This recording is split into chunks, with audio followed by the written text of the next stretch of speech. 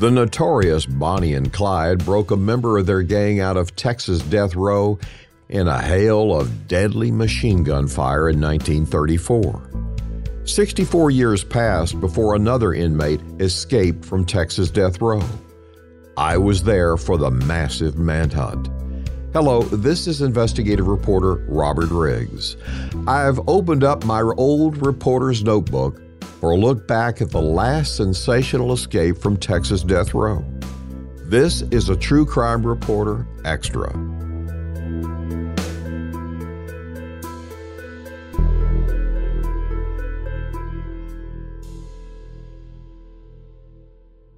The death penalty in Texas dates back to 1819, when hanging by the neck until dead was the method of execution by individual counties until 1923.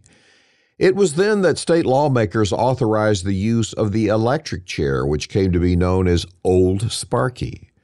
The electrocutions were ordered to be carried out in Huntsville, Texas at the Walls Unit.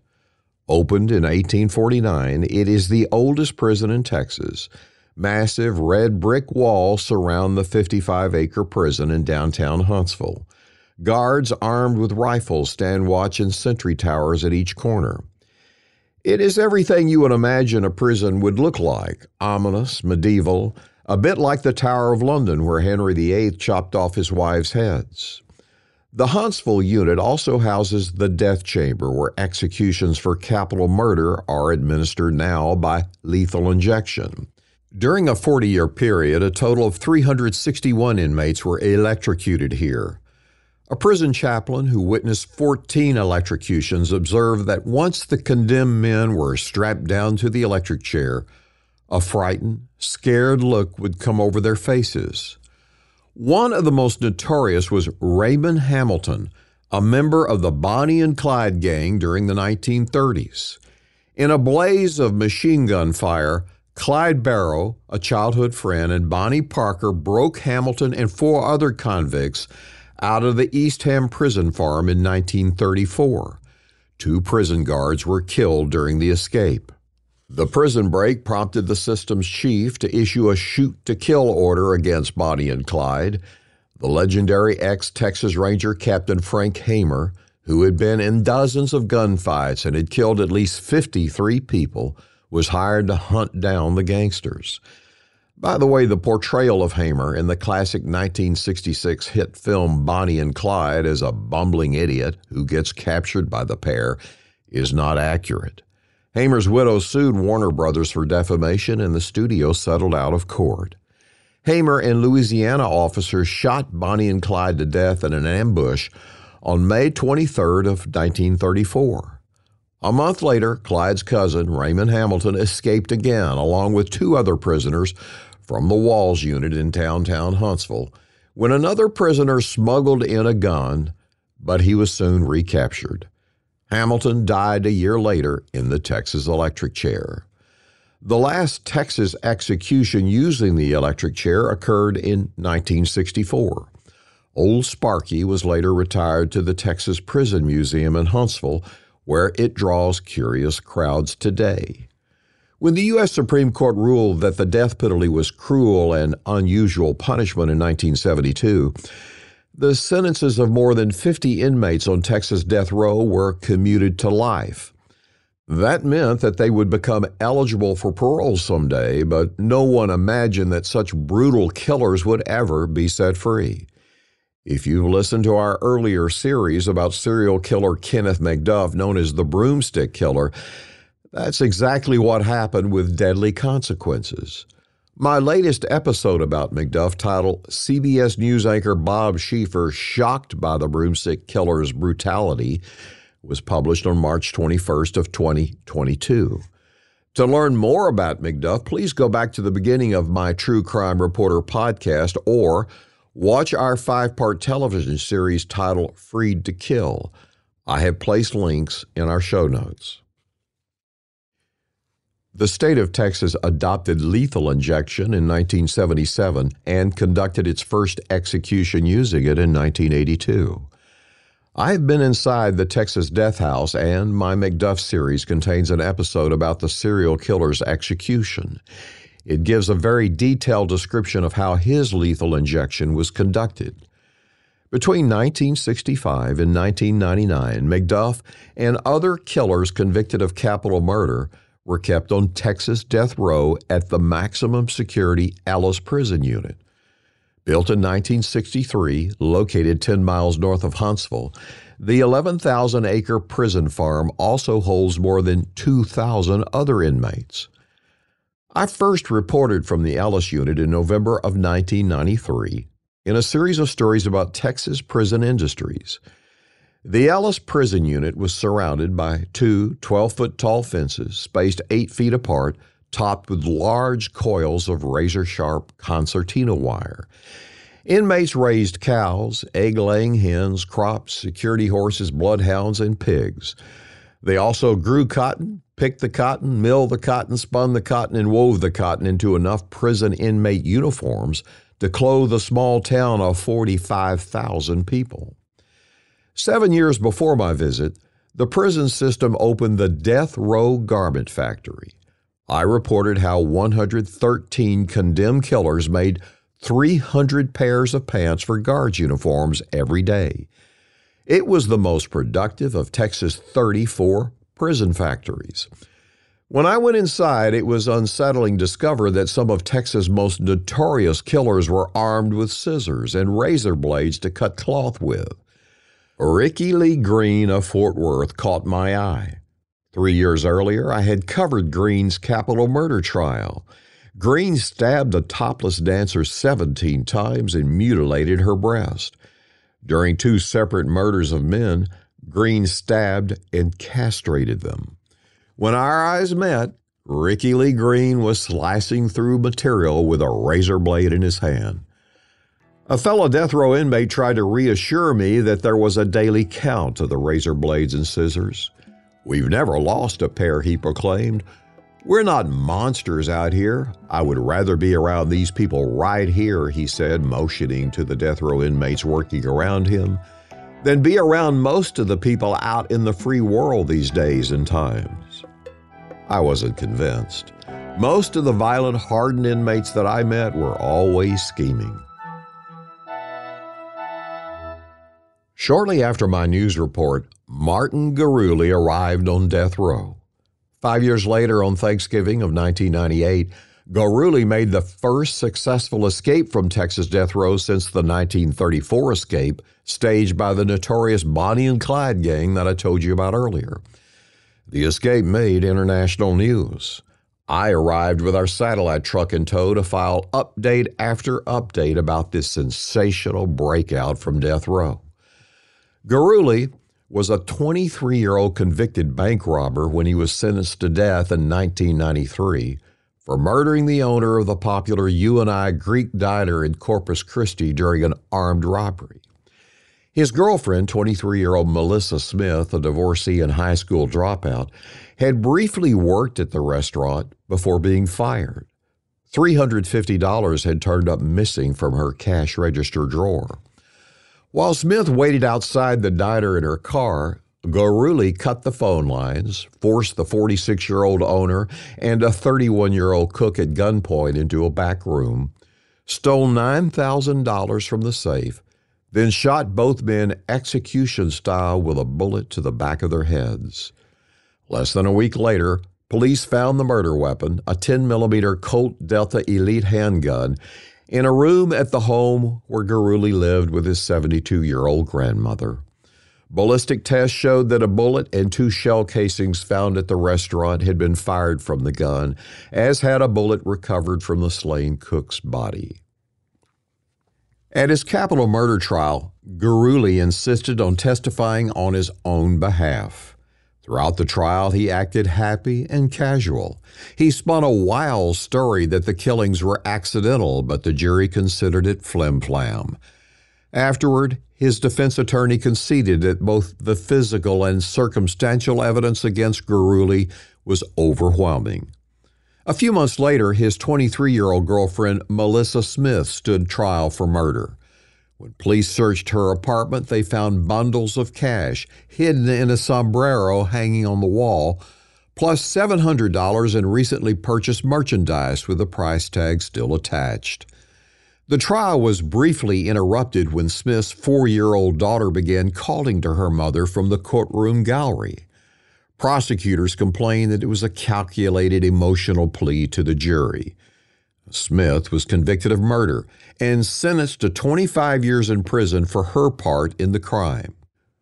When Guruli arrived on death row at the Ellis unit, he was locked inside his cell for 23 hours a day. He was allowed out only to shower and exercise and was always escorted in handcuffs and leg shackles by guards. A few years later, Guruli was granted work privilege for good behavior and was allowed to work in the air-conditioned death row garment factory. Guruli could freely walk with no supervision around cell block H17, coming and going between his cell, the day room where inmates watch TV, and the fenced-in recreation yard as he pleased. He learned from a convicted murderer in a neighboring cell how he had used a hacksaw blade to cut through a prison recreation yard chain-link fence to try to escape, but he was caught. In 1997, an appeals court denied Guruli's motion for a new trial. He wrote to a fellow inmate, "Nobody gets strapped down and lives to tell. As far as one gets is the death house. I've not yet received a date for execution, but I have been affirmed, and I can tell you of one emotion that comes strongly to mind: desperation." Shortly after Thanksgiving dinner on the evening of November 26, 1998, the 29-year-old Guruli and 6 other condemned killers staged their escape at the Ellis 1 unit that held 454 death row inmates. Note that Thanksgiving seems to be the chosen date for prison escapes in Texas. In an earlier episode, I explained how Dennis Wayne Hope turned off the power to a maximum security prison to make his getaway on Thanksgiving Eve. It's one of my favorites, titled "Don't Fence Me In," published on October 14th of 2021. And after this short break from our sponsors, I will continue the story about Guruli's sensational escape from Texas death row.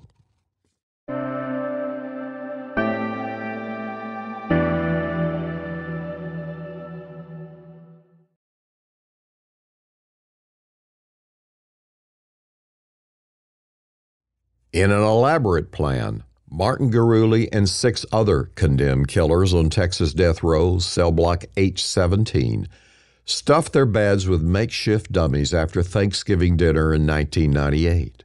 It fooled guards for hours, even though a count was supposed to take place every 30 minutes. The prison was working on a skeleton staff due to the holiday. At about 8:15 p.m., Guruli and his fellow escapees strolled into the recreation yard, about half the size of a basketball court, which was covered on top and on all sides by chain-link fencing. The yard was located next to their 3-story cell block, one of 3 that housed death row convicts. They had used felt-tip markers to dye their white prison-issue long underwear black, almost like ninja warriors. They used a hacksaw blade to cut a hole into a corner at the top of the chain-link enclosure.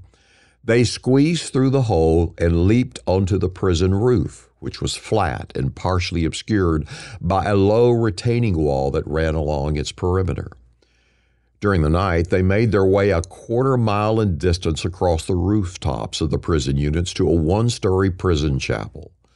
Fog rolled in, reducing the visibility for guards watching from 6 towers. At 1:15 midnight, they slid down the chapel's sloped roof to the ground. Guruli, followed by the 6 other death row inmates, sprinted 75 yards to the perimeter fences midway between 2 guard towers. The inmates had wrapped their torsos and legs with cardboard and bundles of magazines to protect them from getting cut or tangled up in the razor wire. 18 rifle shots rang out. 6 of the inmates dropped to the ground. They gave up. But the wiry 5'7", 130-pound Guruli made it to the top of the outside fence. He dropped to the ground outside the prison. Guards found blood there and thought they might have hit him. Guruli disappeared into a heavy morning fog and headed toward a swamp. I arrived on the scene with my camera crew and a satellite truck for live broadcast as more than 500 law enforcement officers launched a massive manhunt around the prison. 2 helicopters circled for miles around the prison. Officers mounted roadblocks and conducted door-to-door searches. The prison locked down death row, meaning that all 454 condemned killers were confined to their cells. Embarrassed prison officials were at a loss to explain how so many high-risk convicted killers were missing undetected for so long. Here's a rundown of the capital murder convictions of Guruli's 6 accomplices. Kidnap and murder of a Houston woman. Kidnap and murder of an elementary school teacher. Her body was found wrapped in a blanket off the side of a rural road. Her hands and ankles were bound with telephone cord, and she had been shot in the head, neck, and shoulder with a rifle. Kidnap and murder of a man who was singled out because he was gay. He was shot 9 times. Robbery and shotgun murder of a clerk at a beverage warehouse. Hired as a hitman by a former police officer to kill the officer's wife, and robbery and murder of a Houston jewelry store owner. Like we say, everything is bigger in Texas, especially the violent crimes. I learned from sources at the time that some of the inmates planned to flee to sunny Florida, robbing banks along the way. And I discovered that one of the 6 murderers who had attempted to flee had tried to escape from death row a few years earlier using, yes, you guessed right, a hacksaw blade. A death row guard did an interview with me in silhouette with his voice altered to cover his identity. He revealed that every recreation yard had dozens of patches in the fence where inmates had tried to saw their way to freedom. He said death row inmates routinely obtained the hacksaws taken from prison workshops by inmates from the general population. They traded drugs, cigarettes, and other contraband, as well as commissary items for the hacksaw blades. Plus, he revealed that death row inmates who were given work privileges had way too much freedom to move about unescorted by guards. In response to my reports, Alan Polonsky, the chairman of the Texas Board of Criminal Justice, suspended the death row work program. The escape shook up the prosecutors who had sent Guruli to death row. They worried he was headed back to exact revenge, and they beefed up their personal security. The lead prosecutor described Guruli as a sneaky, wily man who had tried to break out of a holding cell during his murder trial back in 1993. The Nueces County District Attorney told reporters he was not surprised that Guruli was the first man to escape from death row since 1934. I always thought that there was no way they could escape from death row. But if I were to put money on it, I'd think Guruli would escape. He's very deceptive. If anyone could talk his way out of something, it's him. Guruli's incarcerated girlfriend told reporters that he was deathly afraid of needles and did not want to die by lethal injection. A Corpus Christi woman who dated Guruli for 3 years and testified for the prosecution during his trial stated, "He probably wants to go out of prison in a blaze of glory. He's not one to sit and take it. I think he'd rather die being shot in the back, running away, than on a death chamber gurney." By nightfall of the 3rd day, 500 searchers had failed to find a single clue. Despite a dogged manhunt scouring the rugged 17,000-acre terrain around the prison, Guruli appeared to have vanished. Even the prison system's 70 bloodhounds were getting tired of the chase. Officers stood watch every 25 yards along 6 miles of farm roads and state highways that ran the near prison. They checked every passing vehicle and opened every trunk lid. Bold news headlines posed the question, "Where's Guruli?" He became a hero for inmates who wanted a taste of freedom. Prison officials flew in a Texas National Guard helicopter, equipped with heat-seeking gear to help. They hopefully speculated that Guruli must be hungry, sleep-deprived, bitten by insects or worse yet, snakes, and was just one mistake away from getting caught. False reports of sightings of Guruli at a roadside park, drinking in a beer joint, and in a church where the congregation prayed for him came in from across Texas. Polunsky, the prison board chairman, vowed that Guruli would be captured, dead or alive. Then Governor George W. Bush, with presidential aspirations and back from a trip to the Middle East, angrily demanded to know how Guruli had escaped and called in the Texas Rangers to investigate. The governor's office posted wanted posters across the state offering a $5,000 reward. The escape was a political hot potato. A week into it, Texas announced that they were preparing to execute Guruli's death row comrades. And then 2 prison workers, fishing on their day off, discovered a bloated body floating in a river about a mile away from death row. Condemned killer Martin Guruli did not get far. He was still wrapped in a makeshift cardboard vest with magazines strapped to his arms and legs with elastic bandages to protect himself from razor wire while scaling the prison fence. Guruli had a superficial bullet wound that had creased his back. An autopsy revealed that Guruli had drowned shortly after his escape. His waterlogged cardboard and magazine shield apparently dragged Guruli underwater as he stumbled in darkness into the swamp beside the prison. Later, an investigation blamed the death row escape on negligent guards and poor security. Guards who failed to use flashlights to check sleeping death row convicts mistook the makeshift dummies for humans. Too many guards took the night off or left for Thanksgiving early, leaving recreation yards and cell blocks improperly supervised. Neither a special motion detector fence nor security cameras worked, the latter because someone forgot to put a tape into the VCR recorder. And when one tower guard spotted the convicts running toward the perimeter fence, he stopped to put out a cigarette in a commode before opening fire. Demotions and terminations followed. In the wake of the escape, a year later, death row was moved to the wing of a newly built maximum security prison. The death row work program was abolished, and the name of the prison was changed to the Polunsky Unit, after the man who pledged that Martin Guruli would be caught dead or alive.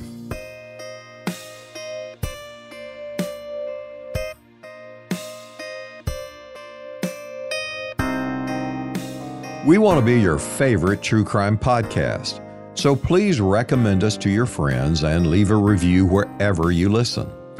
If you want to receive updates and bonus interviews, join our true crime community at truecrimereporter.com. If you have suggestions or know of a case that we should look into, email us at fan@truecrimereporter.com.